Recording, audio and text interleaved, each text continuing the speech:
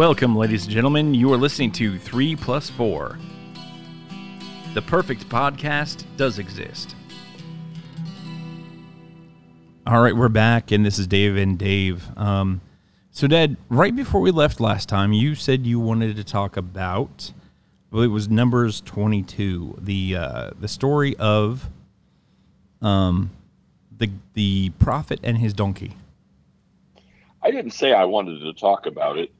I brought it up as an example of something, and I don't really remember at the moment even what my the reason for the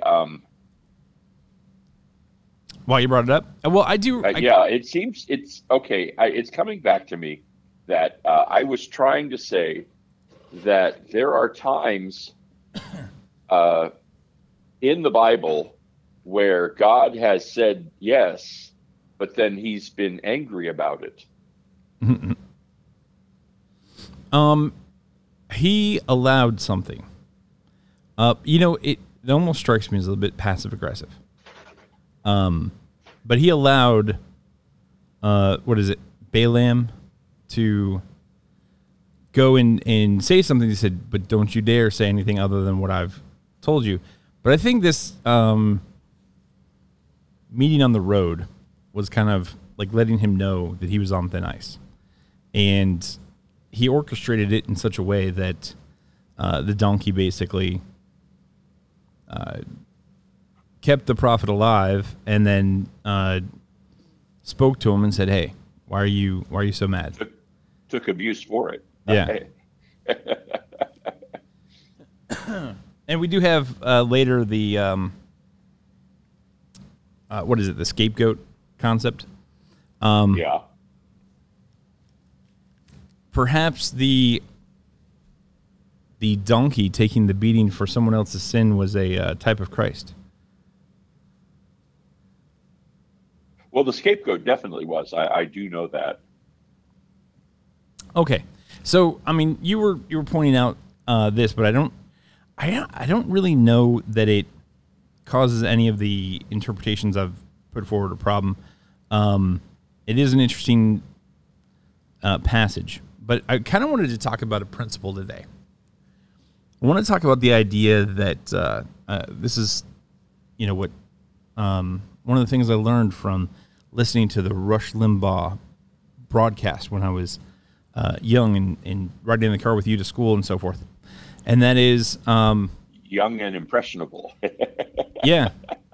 Well, I took a lot from that. But in this particular thing, the way that Rush Limbaugh defined a conservative is that a conservative is a person who believes that words mean things, and that the definition of every word is set at the time of its authorship. Like when you write something, the appropriate question to ask is not, what does this mean to me? It is, what does this mean? And so the question, more specifically, what is the message that the author is trying to portray to us? What is the author saying, and what does he mean when he says these words? I think that's particularly important when we look at the Bible, especially when we realize that it was written. Many of these books were written thousands of years ago. And one of the things that I found in Scripture, and this is kind of a response to one of the criticisms, is that people think that the Bible either changes or is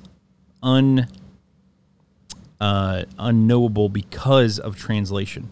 But I actually think that the Bible is designed to survive translation. Specifically, when we look at things like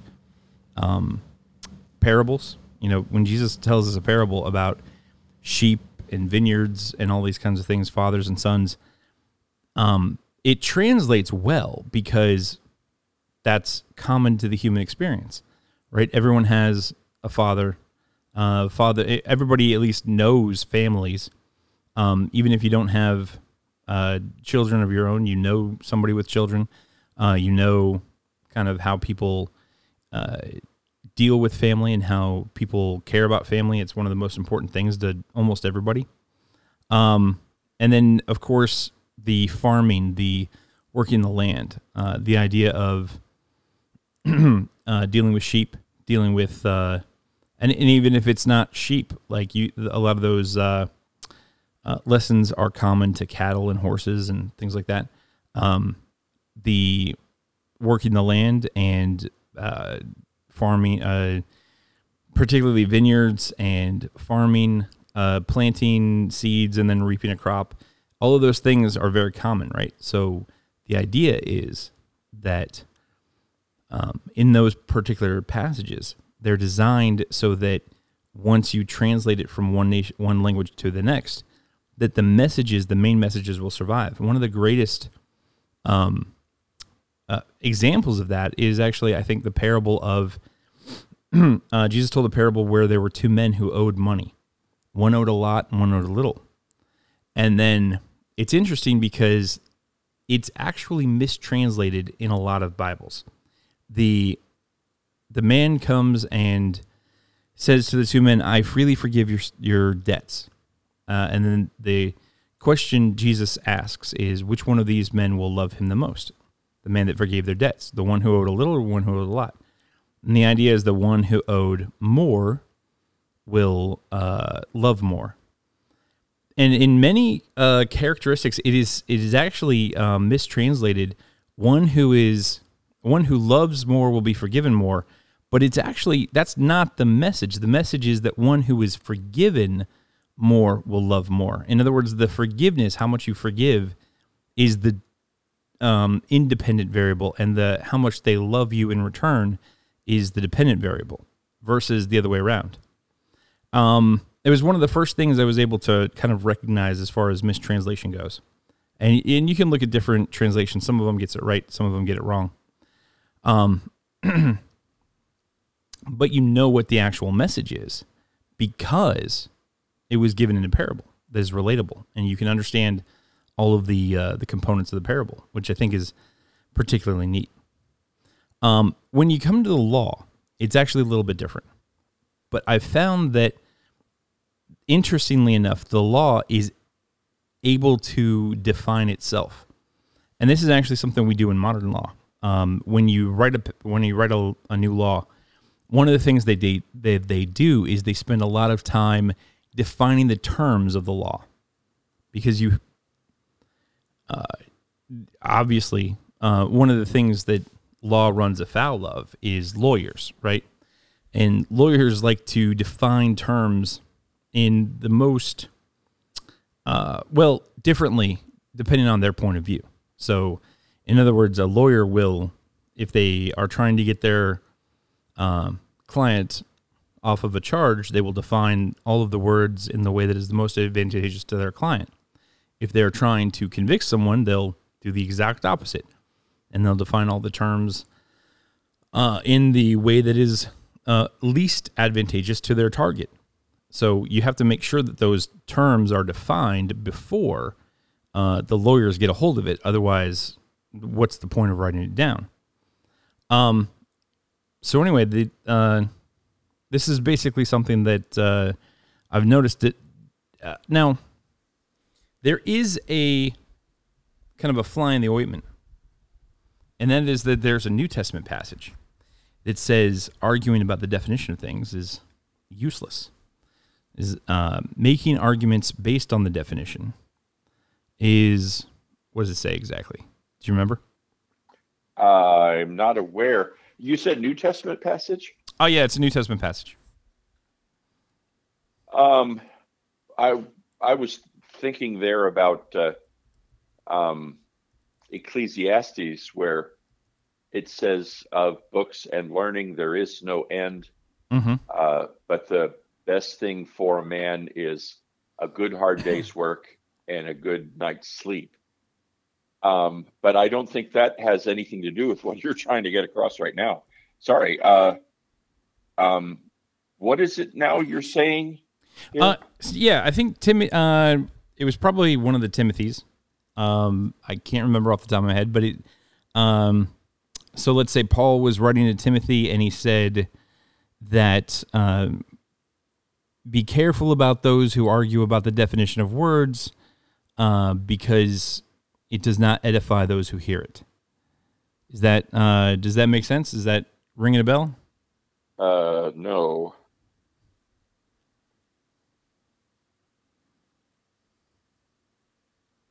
Timothy 2:14, perhaps. 2 Timothy 2:14. Let me take a look at this.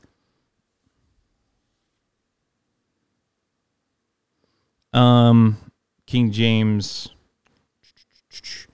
Of these things put them in remembrance, charging them before the Lord that they strive not about words to no profit, but to the subverting of the hearers.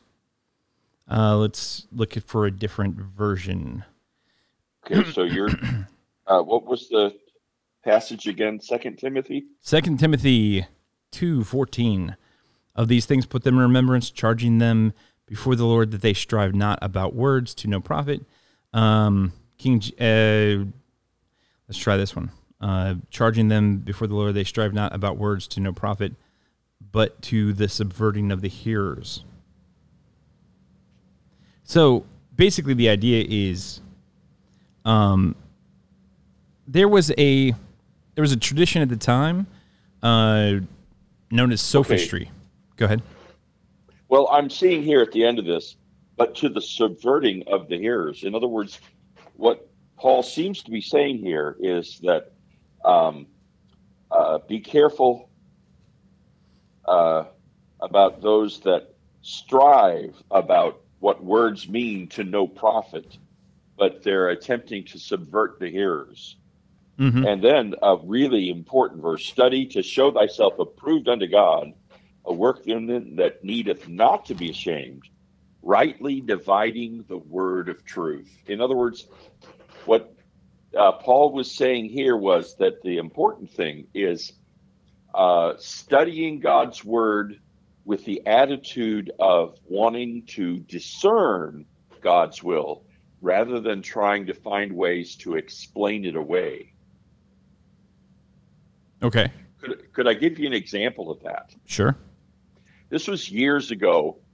I was a minister of youth at a church, and the pastor of the church sent me to a place called Lake Wales for a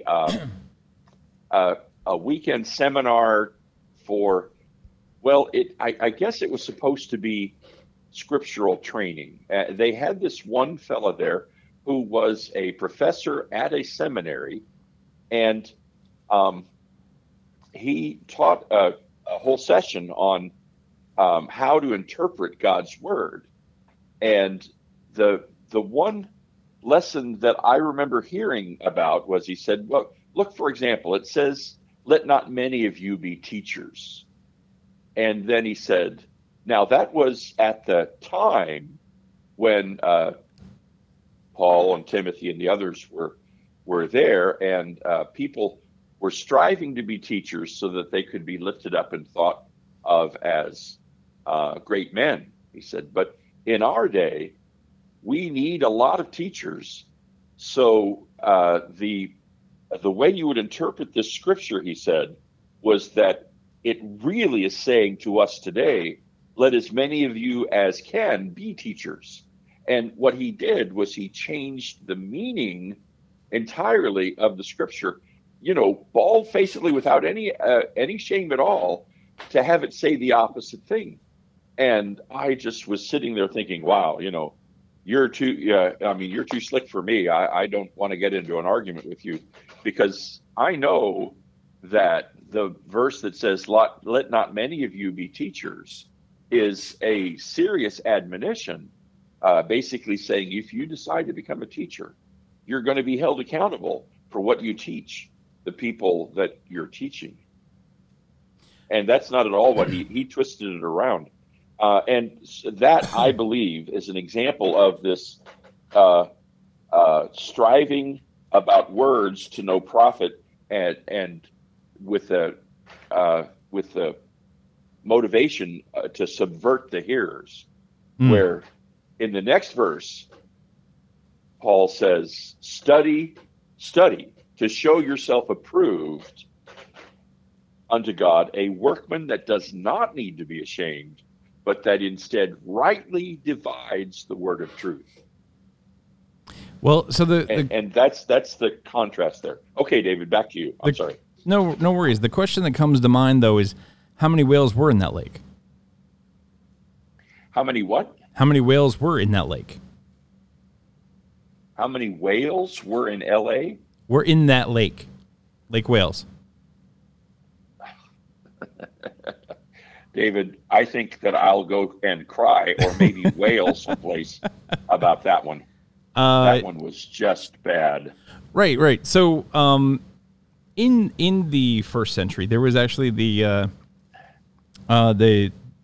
concept of sophistry, which is the idea of basically arguing using the definition of words and saying you will see this a lot of times as kind of is a very common modern style of arguing that people will use. It seems to demonstrate a lack of understanding on the part of the people who are using it, but they'll say, well, if this means this, then this means that, and this means the other, then by the definition, we're going to argue that A plus B equals C, right? So they put together, they frame the argument by defining the words the way they want to, and then they say, and this is the result, and you can't disagree with me because this is just the definition of these words. It seems to be very common. You'll get that a lot. I don't want to call things out, but you'll get that a lot with the gender studies crowd, and you'll get that with who else does it? But anyway, you'll get that a lot with these various groups, and then they'll here's a good one. Have you heard of a scientist who says that a theory is really the highest form of scientific understanding? You can't use it's improper to say just a theory, because a theory has you start with a thesis, and you then do some experimentation, and theories don't become theories until they've been tested and somewhat proven by the experimental data. And so you can't say it's just a theory, because it's really the highest level of scientific understanding. And so by redefining the term theory, they are trying to bolster their argument. So I took it upon myself to go back and check out what the word theory means and kind of do the historical investigation. And as it turns out, the word theory simply translates to idea.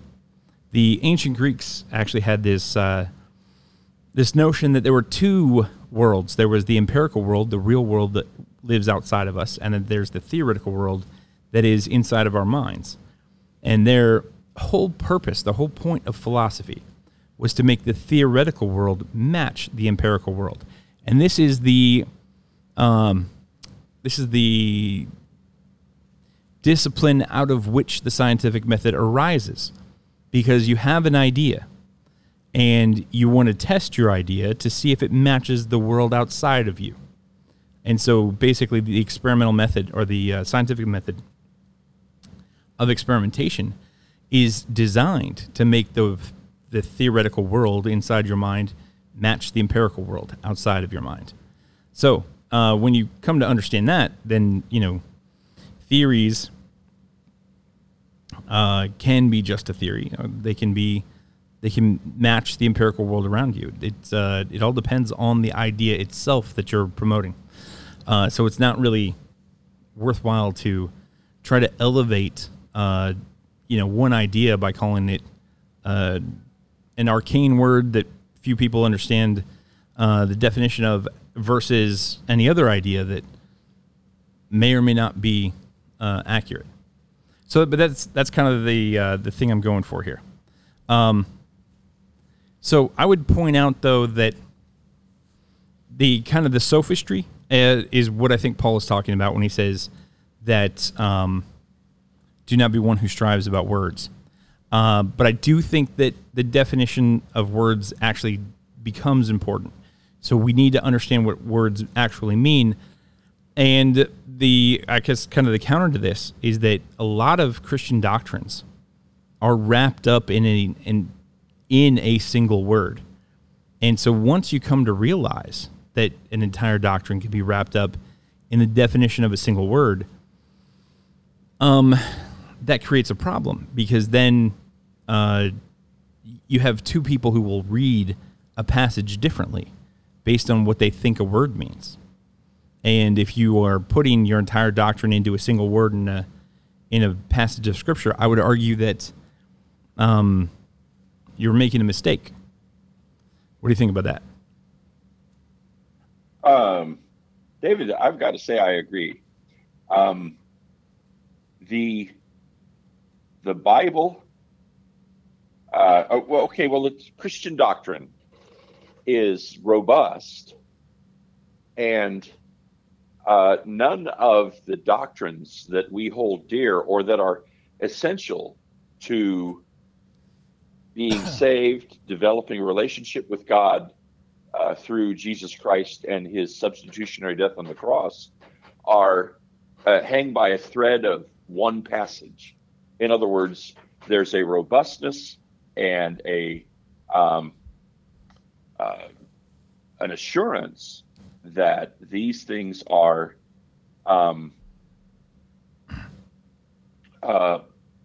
talked about in more than one place in the Bible. Interesting. And I think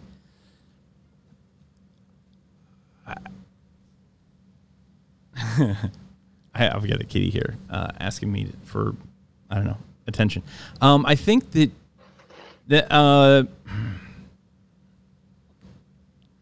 that's a good point, that they are in more than one spot. But I also think that anytime that something is called a sin, it's defined.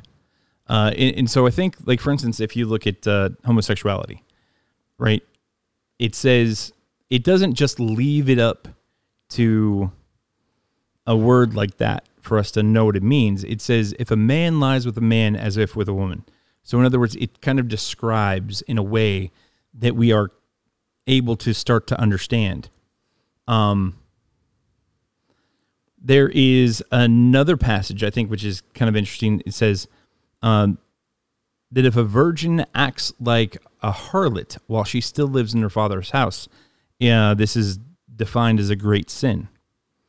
And so it actually brings up a couple of questions. So in this particular passage, I'm going to reference Deuteronomy 22:15. And I believe that this is, it gives us a couple of things here. So it's going to define the word virgin for us, because basically the idea is that if a woman lies with a man and she bleeds, lies with her husband and she bleeds, that she was a virgin. And then it actually says, if the man is unhappy with his wife and he accuses her of not having been a virgin when he came to her, that he's supposed to take her to her parents' house, and her parents are supposed to be the ones who have taken the sheet, the marriage, the bed sheet of their marriage, and they're the ones entrusted with it because it is important for her life at this point under the law, that this proof be readily available and held by someone who is trustworthy to hold it, right? So it actually says in this particular verse, it doesn't say that the blood is proof of virginity, although it is translated often as proof of virginity. But if you look at that, most of the time the term proof of is actually italicized. And what that tells you is that those words don't actually exist in the original text. So what the original text is actually saying is that the blood is the virginity. I think this is actually interesting because we have a lot of these, like, we have the movie The 40-Year-Old Virgin and things like that, which would kind of indicate that virginity is some kind of ephemeral concept, like a person who just hasn't had sex is a virgin. But if you look at the scriptural definition here, and specifically in this passage in 22:15, it's defining for us that virginity is a verifiable physical characteristic. And as it turns out, it's only applicable to women. Men are never virgins. And I think this is, there's quite a few of these kind of words that I've gone through and I've found, and I think that it is important. I think that we're missing some of the meaning of Scripture when we miss what these words mean. What do you think? I want to kind of let you open it up and let you disagree with anything I may have said if you do, and confirm if you agree. David, to tell you the truth, I haven't really thought about this particular aspect of human relationships that much. Mm-hmm. I know that supposedly there is a hymen, and that there will be some signs that the woman was a virgin or had not had sexual relations before. Well, I'm not trying to make you uncomfortable here. The idea is that it's not applicable to men. I kind of wish, David, Go let ahead. me just put this in, that you might find some different aspect to try to make your point here. Because if this is the only aspect that you have where this point can be made, then I would like to talk about something else. Well, I understand how you feel. This is actually this particular verse holds quite a few definitions.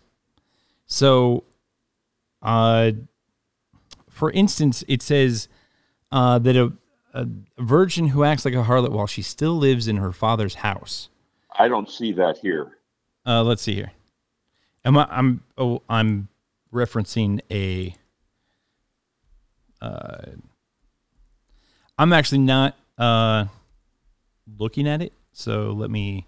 I'm doing it from memory, but I know pretty sure I know what it says.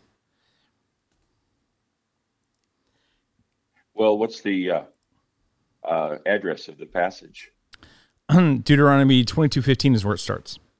Okay.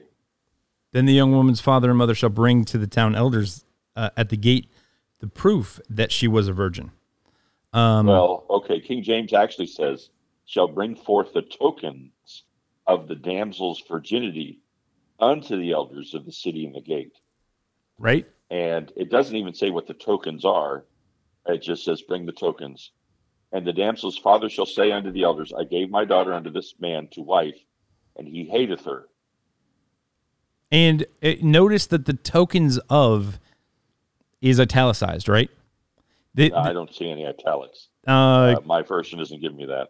Oh, okay. Well, in the King James Version, generally speaking, they italicize that when the words that they've inserted into the English to make it make sense to us don't actually exist in the original text.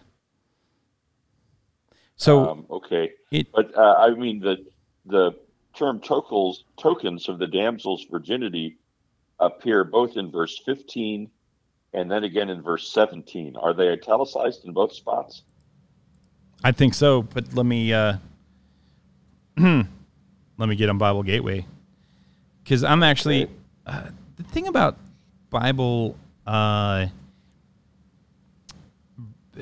the online Bible verses is that they literally, like, if you look up Deuteronomy 22:15 and you go to like Biblia or Bible Gateway or whatever, it will give you 10 versions of the exact same verse, and there's no easy way to say go to the next verse. Like, I want to go to the next verse and they're not letting me do it. And let's see here. Well, you could get yourself a Bible. Oh, I'm being a bit of a smart aleck here. well, that has the drawback of only being of one interpretation. So, in other words, all right. So 22. Let's try. All right, here we go. And then the father of the damsel and her mother shall bring forth the tokens of the damsel's virginity. Now, in this particular version, it doesn't italicize this, but I'm going to assume that the tokens are italicized in each spot. The damsel's father saying to the elders. So we're making an assumption that there are italics.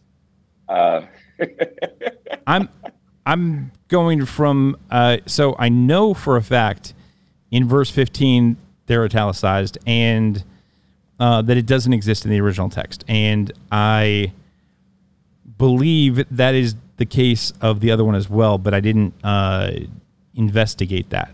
So the idea is that, in fact, it's not even saying this is the token or proof of virginity.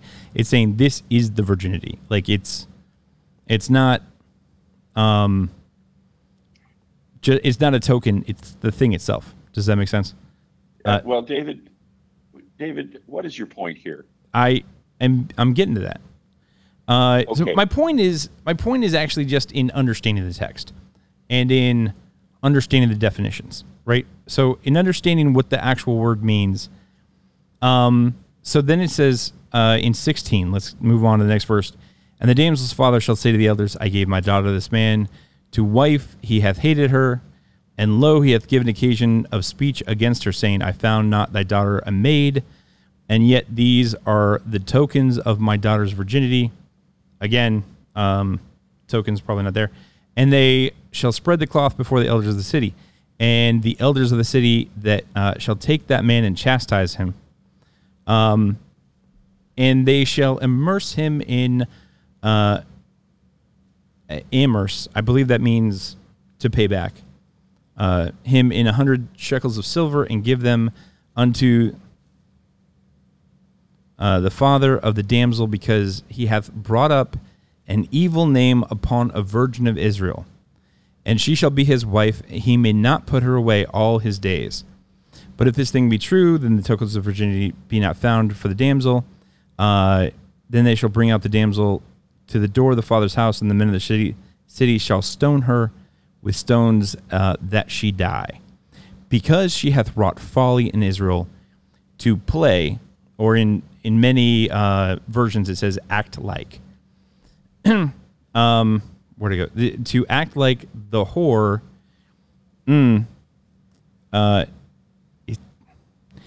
Act like the whore in her father's house, so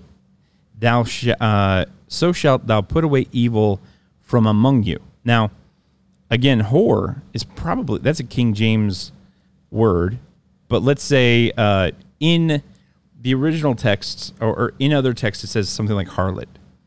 And I actually think that this particular word is an interesting word because it comes up in a lot of places where you wouldn't expect it to come up.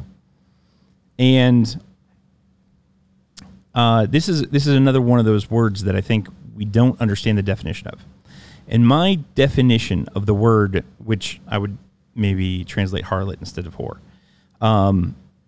is that this is a single woman who doesn't live with her father anymore.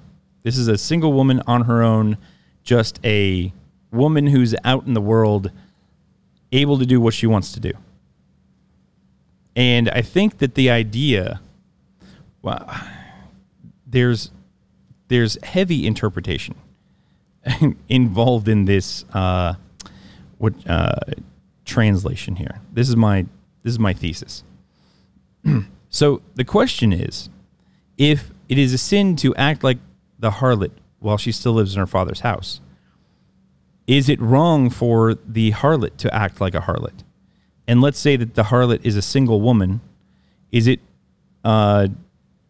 folly or sin for a single woman to act like a single woman?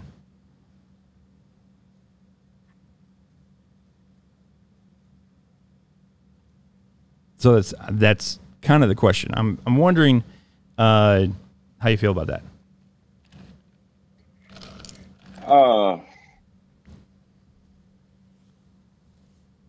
David, I don't know.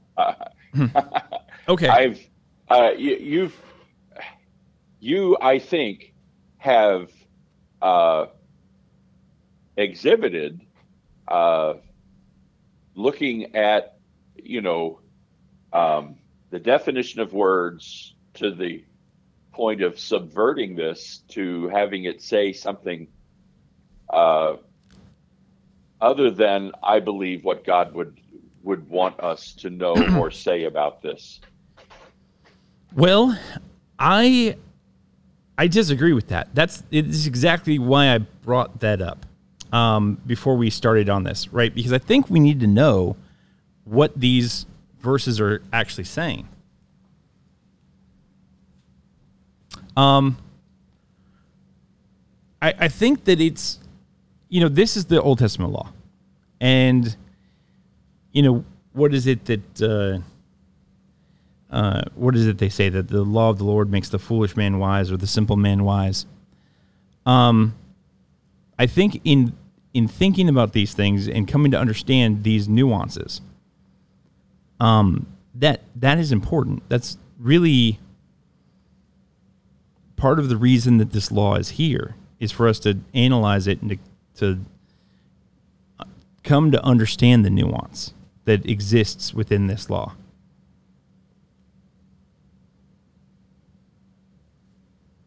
So, for instance, and I think law is kind of a great point. If there is in our modern law a crime that includes conditions, and let's say that there are 3 conditions of a particular crime, and that those conditions are not all met, we know that someone is innocent, right?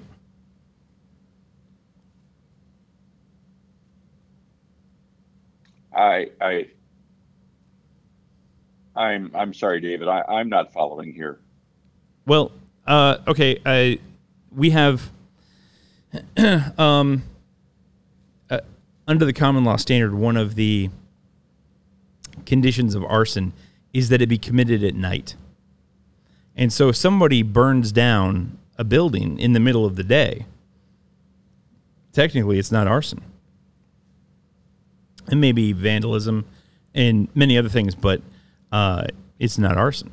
So the question, and I think, of course, that would vary by state because some states have defined that particular condition out of arson. But let's say you're in the 1800s and somebody comes along and burns a building down in the middle of the day, and the charge is arson. Well, then technically they would be found innocent because they may have burned down the building. They may have intentionally done so, but they didn't do it in the middle of the night, so it's not the common law crime of arson.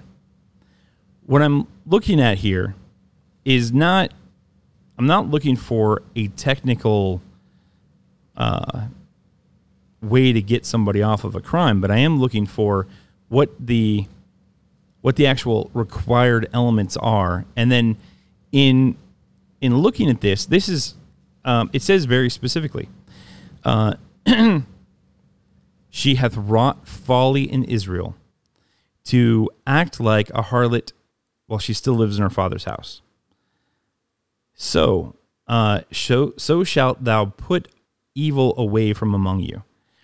And so, in other words, if this is a particular thing that is evil or sinful, a great sin, then what I want to do is I want to understand what it is.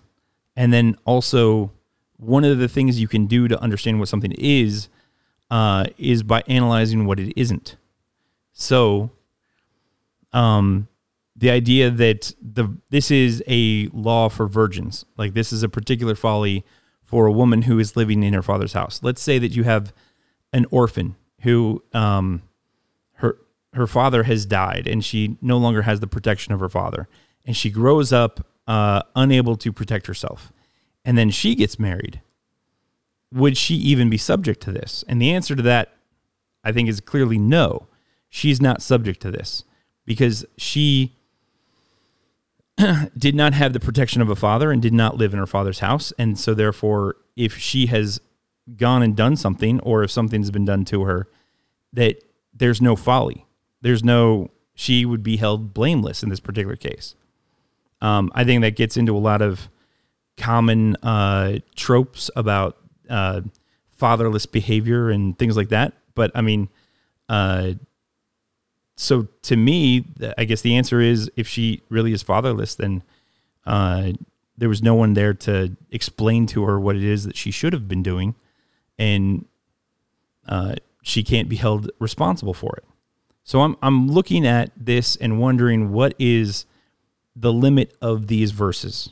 And I think it's important and it's interesting, and there are a lot of definitions that you can kind of glean from these few verses. What do you think about that concept of perhaps holding harmless a young lady who doesn't have a father to teach her these items? Okay. David, Jesus Christ died on the cross and shed his blood for my sins. What does that mean? It says in James that if you would keep the whole law, but yet offend in one point, you're guilty of it all. And the truth is, none of us are able, through our own efforts, to live a life that causes us to be acceptable to God. All of us need to have the filter of Jesus' blood through which God looks at us to see his righteousness. And whether it's one sin or a million sins that Jesus is forgiving us, we need that forgiveness. Now,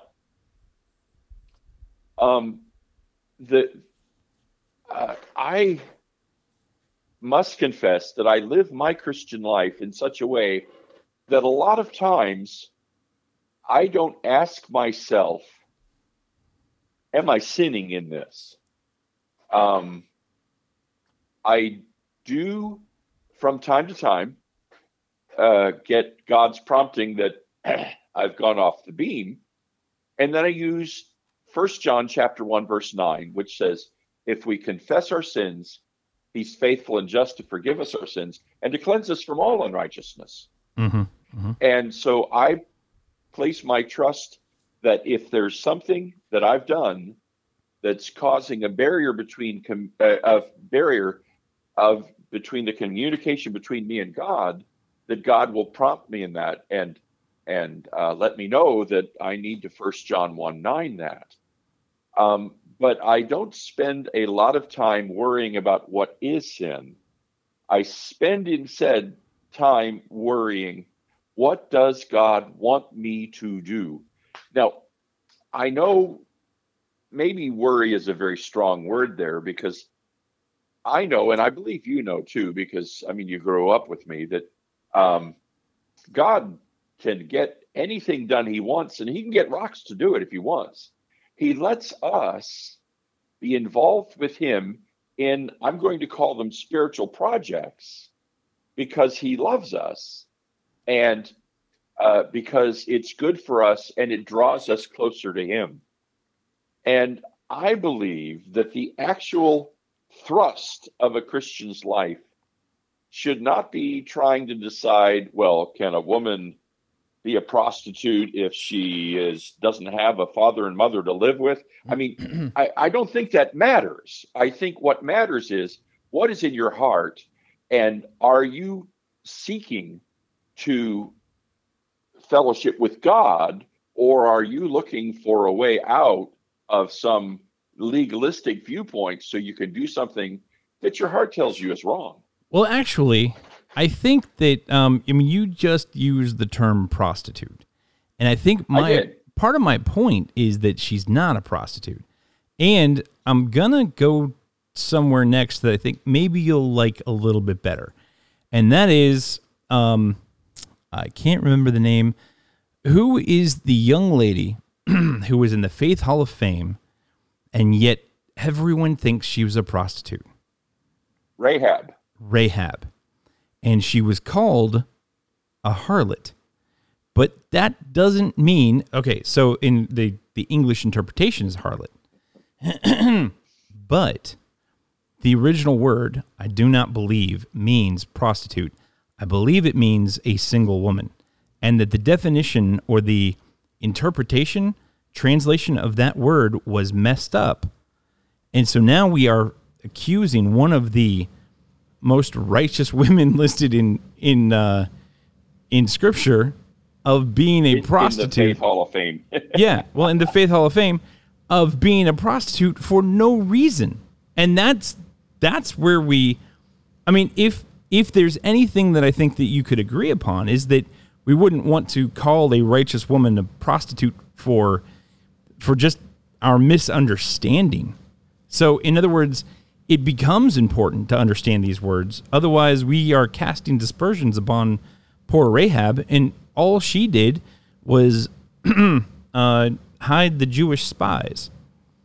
And it seems clear that she had a textile type concern. Like her work was either making rugs or linen cloths or something like that. She was some kind of a textile manufacturer in her home, and it doesn't seem that she got any of her money from untoward activities.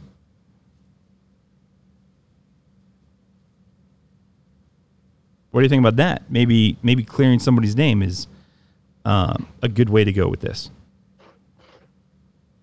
Now, I think it's also important because we're going to go back to Samson. And Samson laid with a young lady that's called a prostitute, or translated as prostitute in many translations. But maybe she wasn't a prostitute either. Maybe she was just a woman who fancied Samson. And it does not tell us that any money traded hands in that particular situation. So now we've got at least two women who are probably being maligned because of the early 16th century understanding of these words and their kind of their belief in what they thought was a term that almost certainly cast dispersions all by itself. In other words, I don't think they were right about what that word meant. So that's where we're getting to. Is that better, at least as a goal? I mean, could you agree that we would want to maybe clear Rahab's name?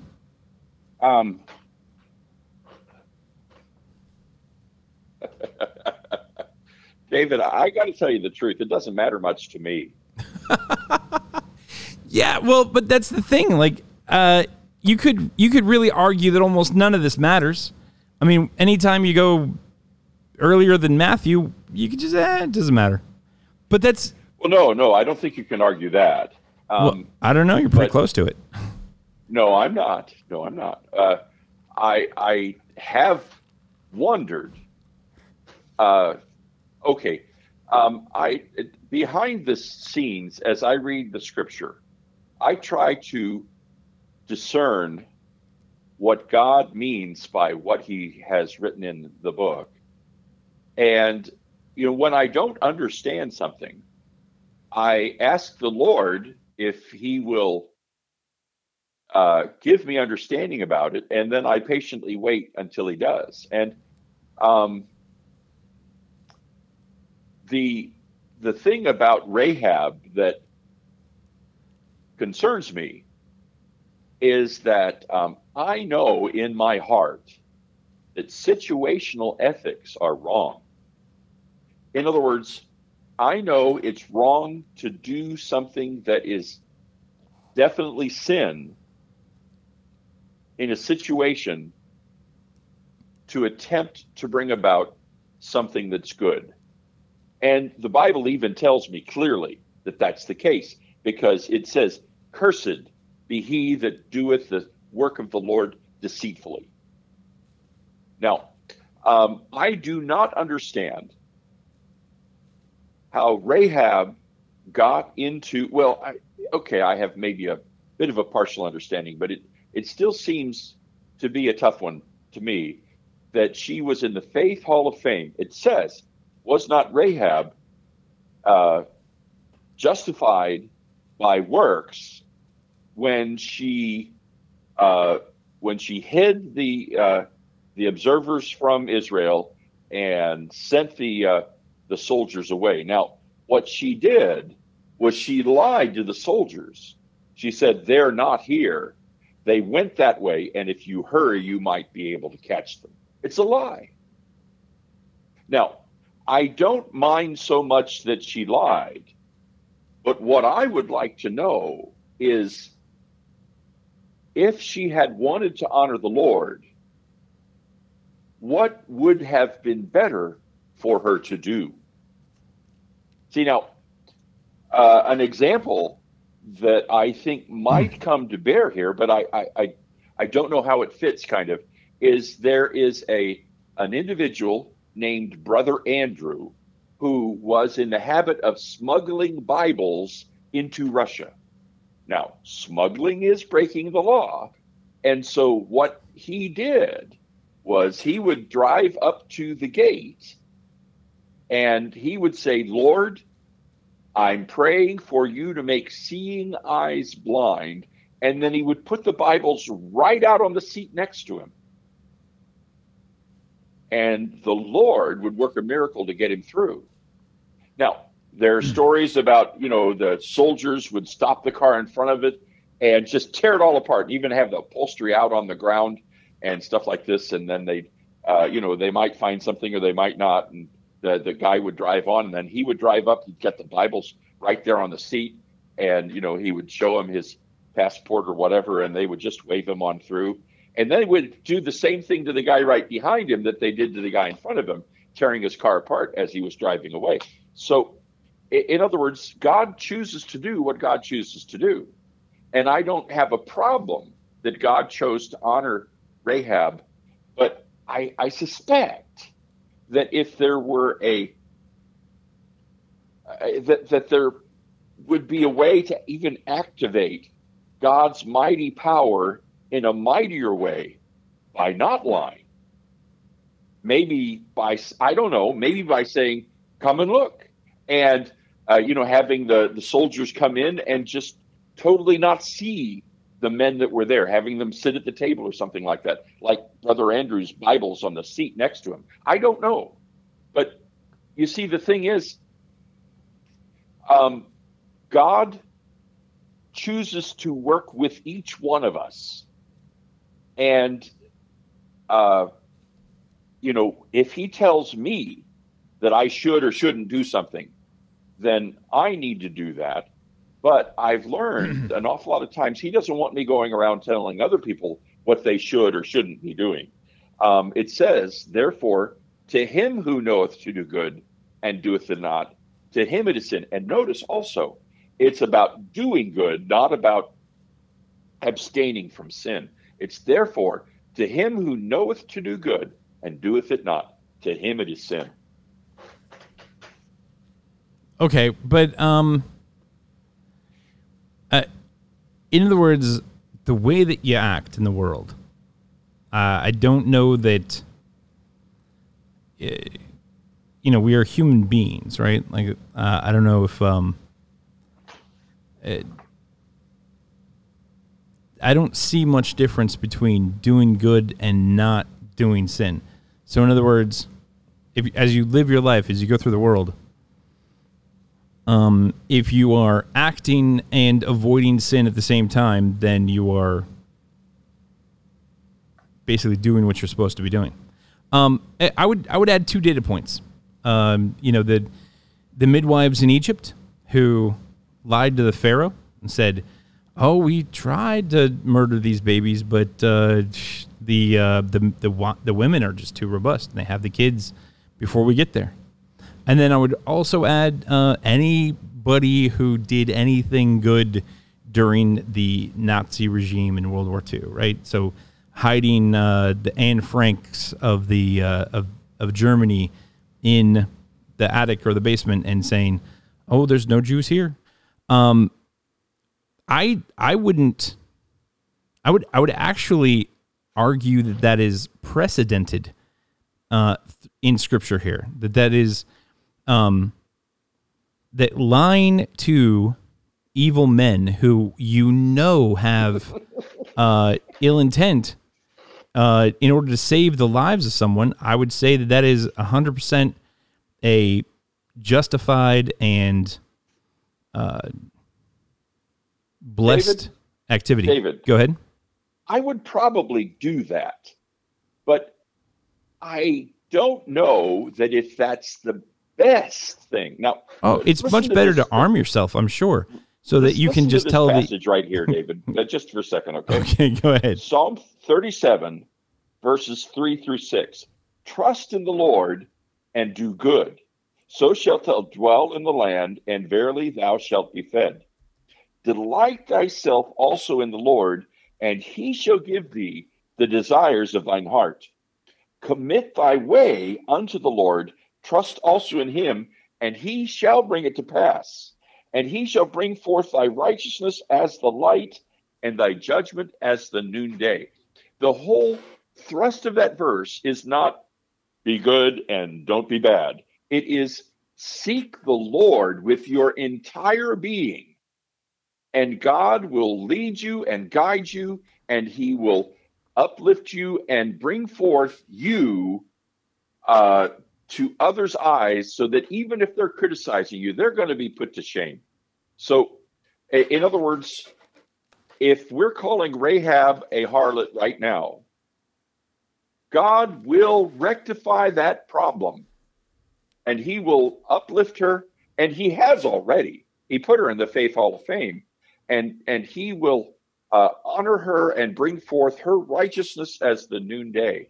And so I'm not that concerned about the words, and I know that God is going to straighten it out. Well, you see, the thing is, I guess I take a more proactive approach. The Supreme Court has ruled, interestingly, that there is no word in the Constitution of the United States that is without meaning. So the idea is, if you read the Constitution, like say the Second Amendment or the First Amendment, or the amendment that says something about privacy. Sure. If you can point that out to me, we'll read it on the air here. So I'm sorry, I had to take that shot. I don't know why. Well, okay, but the point is that if you can read any part of the Constitution, if you can read the Second Amendment and then remove a word, and the removal of that word does not change the meaning, then you've read it wrong, because every word has to have a meaning. So if you remove part of the meaning, then you've changed the Constitution itself, right? So if you read a part of the Constitution and a particular word doesn't have meaning, you could read it the same way by removing that word, then you have nullified part of the Constitution, and that is not acceptable. I think that is even more so the case for Scripture. If you can nullify or ignore a certain component, then you've done something. You've diminished the text. And so I guess my goal is to understand what it is that God's trying to tell us, because I think that the entire Scripture is good for doctrine, reproof, and instruction in righteousness. And to either ignore it or to make it meaningless, it is a solution to not understanding that I can't accept myself.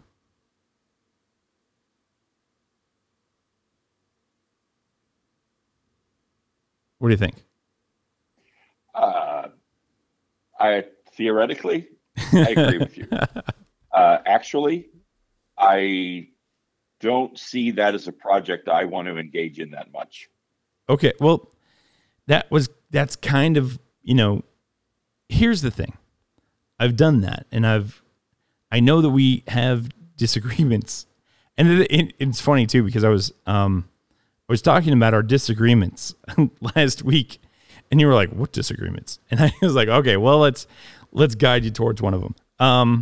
But I know that we have certain disagreements. I think part of it is based off of this idea that I've decided that I want to know what everything means, and I've taken something of a proactive approach towards determining what Scripture means. But I also think it's interesting that the Scripture is sufficient to define itself. So, in other words, we don't really need to go off and look elsewhere. If we were trying to figure out what the Scripture means, we can do it through something like differential diagnosis. And differential diagnosis is kind of the idea. I think House did this a lot on his. I didn't really watch the show much, but if you take a statement and you remove some of the words, and it means something different, then you can it highlights to you what the words really meant. Or if you read a passage and then you take away a word and it doesn't change the definition, then it means you don't know what that word means yet. And if you are removing conditions from a statement, then you can kind of see, if you do know what the words mean properly, you can see how that changes the statement. And so particularly when you're talking about, I think the next one I would probably point out is where Jesus said that if a man leaves his wife for any reason other than sexual immorality and is joined with another, then he commits adultery. We would understand that is written to a man, right? So first off, that is a command to a man. The second thing is, if any of those conditions were not met, then he hasn't committed adultery. So let's say that a man leaves his wife, and just because he can't stand her anymore, and he goes and lives the rest of his life in the woods and never has relations with any other woman. Well, he hasn't committed adultery because, maybe he left, but he didn't leave her for someone else. He just decided he didn't want to be with a woman anymore. So I think those kinds of alterations of a statement can be illuminative. And that's really what we're going for. That's what I'm trying to. I think that's also part of applying reason to the text. It's kind of the stated goal. Okay. I would say my concern would more be rightly dividing the word of truth. Mm-hmm. I would say that's a synonym for what we're trying to do. Well, the method that I would use would be to read the Scripture and believe that it means exactly what it says. And if I don't understand exactly what it says, then I would ask God to reveal that to me. And that's pretty much the way I've lived my life for a long time. And God has been faithful. And I think God is definitely faithful. And he's given you a son who's dragging you along and trying to show you what some of those texts mean. This is an answer to prayer, Dad. So you see yourself as the implement of God. Aren't we all at certain times? Well, David, could I point something out to you? That we've been at this for an hour and 5 minutes? Yes. I know. It is. We have come to a good stopping point. Your mother is in the kitchen here, and she does want to talk to me. And I've been motioning her with my hand, saying, I can't listen to you now. Even though I was sitting here not saying anything, I was listening to you talk. So it's time for us to wrap this one up. All right. Well, we will stop here and we'll continue on next time. And maybe we'll find something that is more interesting or more, I don't know what the word I would use is, but something that will pique your interest and we will get further with. Welcome, ladies and gentlemen. You are listening to 3+4. The perfect podcast does exist.